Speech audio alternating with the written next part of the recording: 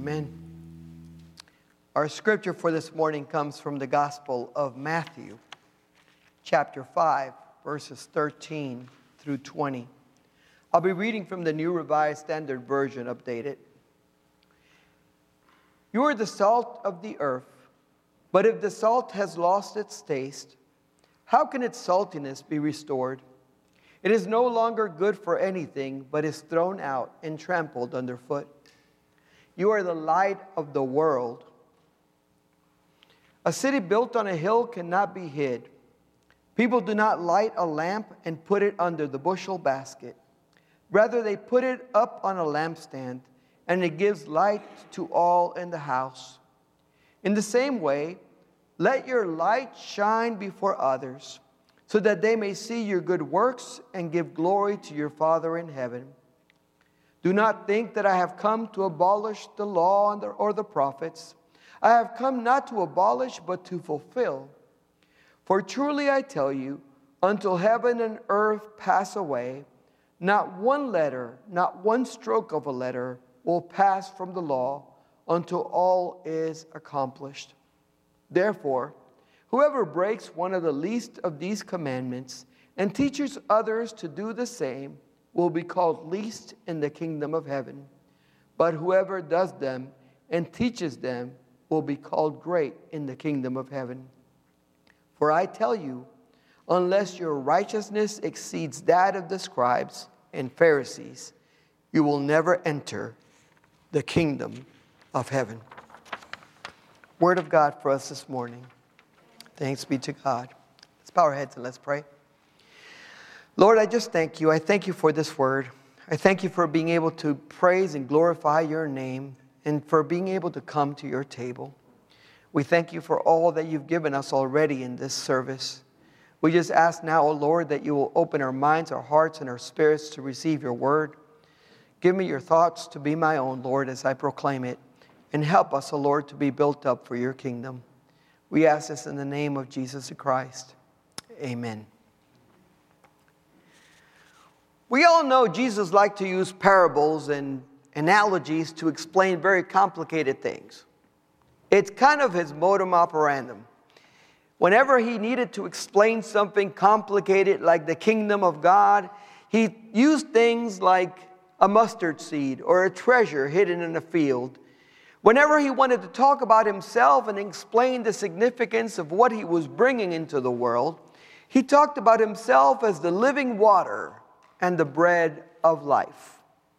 So it's not unusual for Jesus to go into these images and these metaphors and these similes and these comparisons and these parables in order for him to share some bit of revelation about something he wants his listeners to understand. In today's scripture, Jesus has gone up the mountain with his disciples after seeing a crowd begin to gather and knowing that he's going to be teaching them soon. And you know, sometimes Jesus liked to gather his disciples first and explain to them some things and then talk to the crowds. And at other times, he did it backwards, right? He spoke to the crowds. His disciples went like this, and he said, okay, come on, let me go explain it to you because you didn't get it. And so in this case, he actually invites his disciples to go up the mountain with him because the crowds were gathering and he wanted to take the time to share some things with them before he addressed the larger crowd. Many of us are familiar with chapter 5 of the Gospel of Matthew because this is the Sermon on the Mount. And the first few verses of chapter 5 are the blessings. Blessed are the poor, blessed are the meek, blessed are, there's about 8 verses of blessed, blessed, blessed, blessed, blessed. And this is what he shares with them before he gets to the part where he finally decides, okay, now let me talk to you directly. You who are my disciples, you who are my followers. He says, you are the salt of the earth. You are the light of the world. And I love this because he doesn't say, one day you will become. He doesn't say, if you work hard enough, eventually you will be. He doesn't say, if you practice for a while, you can be light or you can be salt. He says, you are. He says, right now, you are light and salt. And it's really important that we understand that when Jesus used these illustrations, he was speaking to an audience that had an understanding of what he was talking about, which is not the same understanding that we would have of these kind of things. He says, you are the salt of the earth. What does that mean to somebody in the ancient world? Well, as I was trying to explain to the children, salt was used to cure meat. They didn't have refrigeration. They didn't have freezers. And one of the ways that you prepared meat so that it would last longer was you put salt on it and then you dried it. And it lasted a whole lot longer before it would spoil than if you didn't. So salt wasn't just an agent to season, it was an agent to preserve. Put that on a bubble right here. An agent to preserve. Jesus says, you are the salt of the earth. If you've had salt, you know that you had salt, because you could taste it. One morning I got up and I was making my coffee, and my mom had come to visit. My mom likes to rearrange my kitchen whenever she comes so that I can't find anything. I know that never happens to anybody else. But I grabbed this container full of white crystals and put 2 scoops in my coffee, stirred it nice and strong, and then took a big gulp. And almost had to spit it out. It wasn't sugar. It was salt. When you have salt, you know it. And when you don't have salt, you know it. Has anybody been on a no-salt diet at the hospital? You thought hospital food couldn't get any worse until they put you on the no-salt diet. You knew something was missing. You could taste that there was something not there. Every morning I make eggs for Miguel for breakfast, and if I miss the salt, he'll literally go get the salt container and bring it to me and go like, duh, you missed it? How could you miss something so important as the salt? You see, salt makes it taste better. It makes a difference. The saltiness is there if you use the right amount of salt. The saltiness and the flavor is different.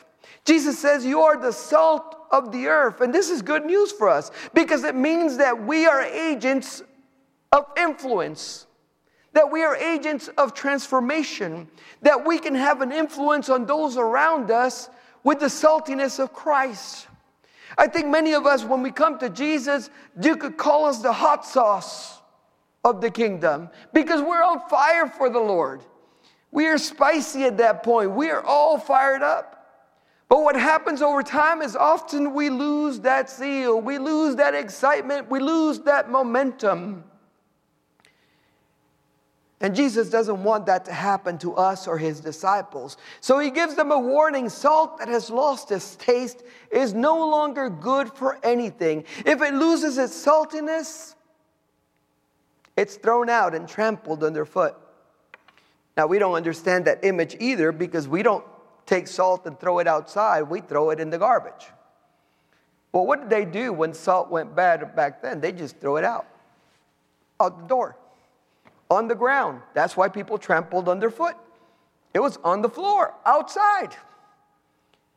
And so he was saying, it's not good for anything if it loses its saltiness. There's a purpose for salt. There's a plan for salt.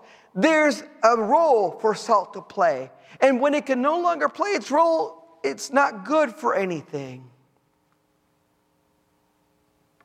It's lost its saltiness. And I began to ask myself, I've never seen salt go bad. Does salt ever really go bad?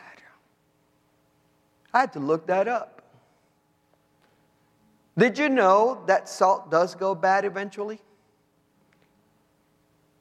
The salt that we use, if it has additives and preservatives, eventually those elements corrupt the salt. eventually those additives actually work against the salt, and eventually it becomes contaminated by those things. It can be contaminated by water and air. Have you ever had a salt shaker that you went to shake and nothing came out because it was one big clump inside? It's because moisture got to it. It absorbs the water in the air and eventually goes bad. When Jesus talks about not allowing yourself to lose your saltiness, he's really telling them, don't get contaminated with other things that will make you lose your edge for Jesus Christ.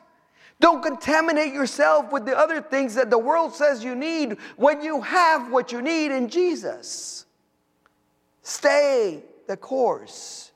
Remain pure. I found out that the only salt that never goes bad is the pure salt that has nothing added to it, because it's in its natural form and remains in its natural form forever. Forever. In its natural form, it doesn't go bad. When you start adding stuff to it, it does. I think there's a little sermon in there for us. When you try to add too much stuff to Jesus, it can go bad, because Jesus is all you need.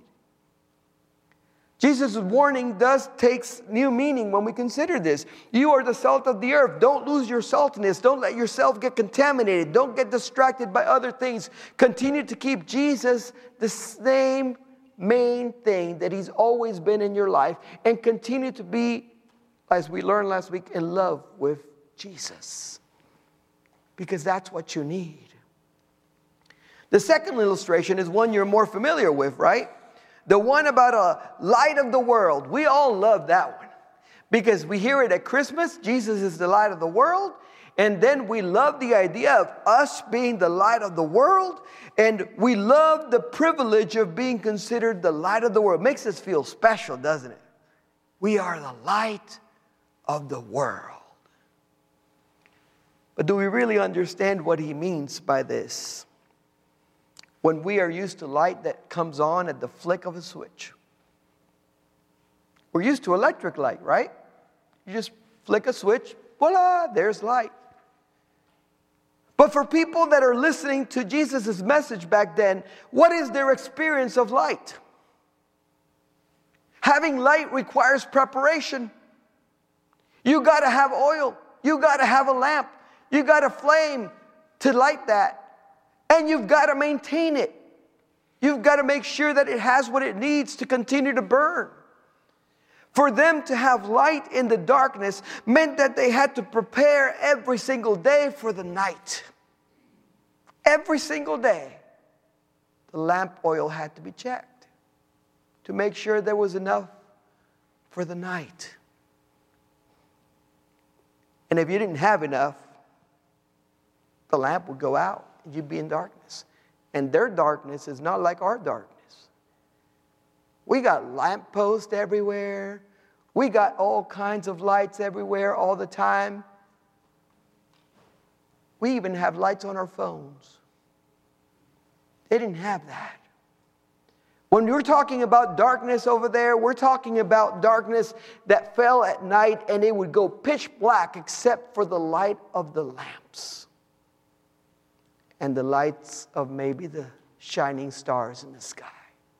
That was it. There's nothing else. Are we prepared to be the light of the world in a world that is constantly descending into darkness? Just as surely as the night comes every day, there are moments in which our world descends into darkness, and we are being called to be lamps full of oil, ready to be lit, to keep burning through that darkness until the dawn of morning comes. You know, light would have been so important to the disciples because they were used to being out in the wild with Jesus. I mean, he made them go everywhere. And what did they have to do? They had to build a fire. Because they were out in the wild at times. They were staying in all kinds of places. And if you didn't have light, you know what happened? Wild animals would draw near. It was dangerous. Thieves could come in without being seen. All kinds of things in the darkness. We just don't have a concept of their darkness. We really don't. The only time that I think I can relate to this is when I lived back in Puerto Rico, and I remember us having one of those really big hurricanes, you know, the kind that they tell you to stock up food and board up your windows and all kinds of things. And I remember that the power got knocked out for 2 solid weeks. 2 solid weeks. And I remember that before the hurricane even arrived, everybody would run to the store and empty all the shelves. But you know what was always completely gone from the shelves, besides the bread and the milk? The candles and the batteries for flashlights. Because nobody wanted to be in the dark when the storm came and the power went out. When the storm actually hit, we didn't have to go place candles because we had already placed them in anticipation of the dark. They had already been strategically placed throughout the house in high places so that we could just go by and light them as soon as the power went out. We didn't have to go look for matches because we had them in our hands. We didn't have to wonder where the flashlight was because we knew where the light was. We were prepared for the darkness. And Jesus was telling us as his disciples, are you prepared for the darkness? Do you know where the light comes from? Do you know where your source of light is? It's in Jesus Christ. Jesus says when the lamp is lit, it's not put down under a bushel, it's put on a lampstand so that it brings light to the whole house. And we've been learning about lampstands in our Revelations Bible study. The lampstands in Revelation represent the church. Did you know that? The church. The church is the bearer of the light of Christ. And each one of us is up there as the light going out into the world so that the whole world will know the light of Christ. Each one of us is supposed to be shining before others so that they will give glory to God in heaven for the light that we are shining upon them through our testimony. Jesus tells them that the light is not just for their sake, but for the sake of those that are walking in darkness around them that need to see the light. So that they will know that there's a better way to live in Christ. So that they will know that they don't have to remain in that darkness. He says, you're both salt and light. Don't lose your saltiness. Don't hide your light. But there's more. A lot of times when Jesus spoke, he knew that people would hear his words and would try to twist them and misinterpret them and apply them their own way. And one of the dangers with the gospel, when he came out to share the gospel with people, is that they would take his words and they would take them and they would make them what he didn't mean them to be. And so he says to them, and by the way, yes, you are salt, you are light.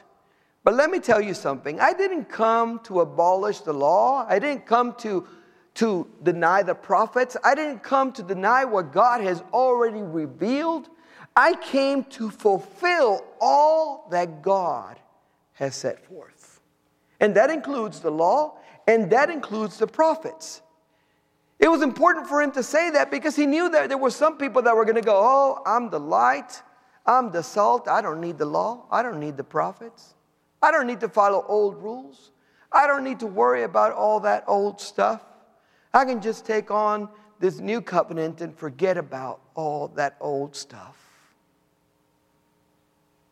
And Jesus was trying to explain to them, I'm not teaching you anything that's contrary to what has already been revealed in Scripture. I came to fulfill everything that has been promised. Everything that was written about the Messiah, I have come to make pass. Everything that was written about the one who would come to save the world and be the light of the world, I have come to fulfill and come to pass. I have come so that you can be light and you can be salt to the whole world. Before they felt that they were too special to have to follow any rules, he says, and by the way, if you think you're doing good, let me tell you something. Your righteousness has to exceed that of the Pharisees and the scribes if you ever want to enter the kingdom of heaven. And that must have been like a, what? What do the Pharisees and scribes have to do with anything? Well, Jesus criticized the scribes and the Pharisees regularly. He did. He argued with them. He disagreed with them on several points. But one thing they had very right. They loved the law and the prophets, and they believed in seeking to live a righteous life before God. They believed that this truly was God's revelation spoken to them through Moses, and that they needed to follow God's rules for their lives. They didn't always get it right. Sometimes they used the law incorrectly, and Jesus was quick to point that out. But there was no question that they had zeal for God, that they wanted to do right, that they wanted to live righteously, that they wanted to do what God had instructed them to do. And Jesus basically says, if your righteousness is not like that of the scribes and the Pharisees, you can't even enter the kingdom of heaven. And that would have been a hard bar to meet for the average Jew, because the Pharisees and the scribes were very meticulous about following those rules.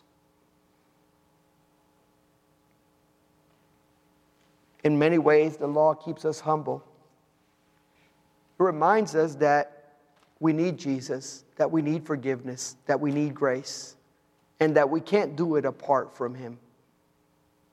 And the prophets reveal to us that God has had a plan from the beginning, and that plan includes us living in holiness, righteousness before God. And that when we do these things, we are light to the world, and salt of the earth. So Jesus is calling us to be influencers in the full sense of the word. You know, influencers is a modern term now that we use when somebody has a big sphere of influence over a bunch of people. And basically Jesus was calling us influencers before that ever became a thing.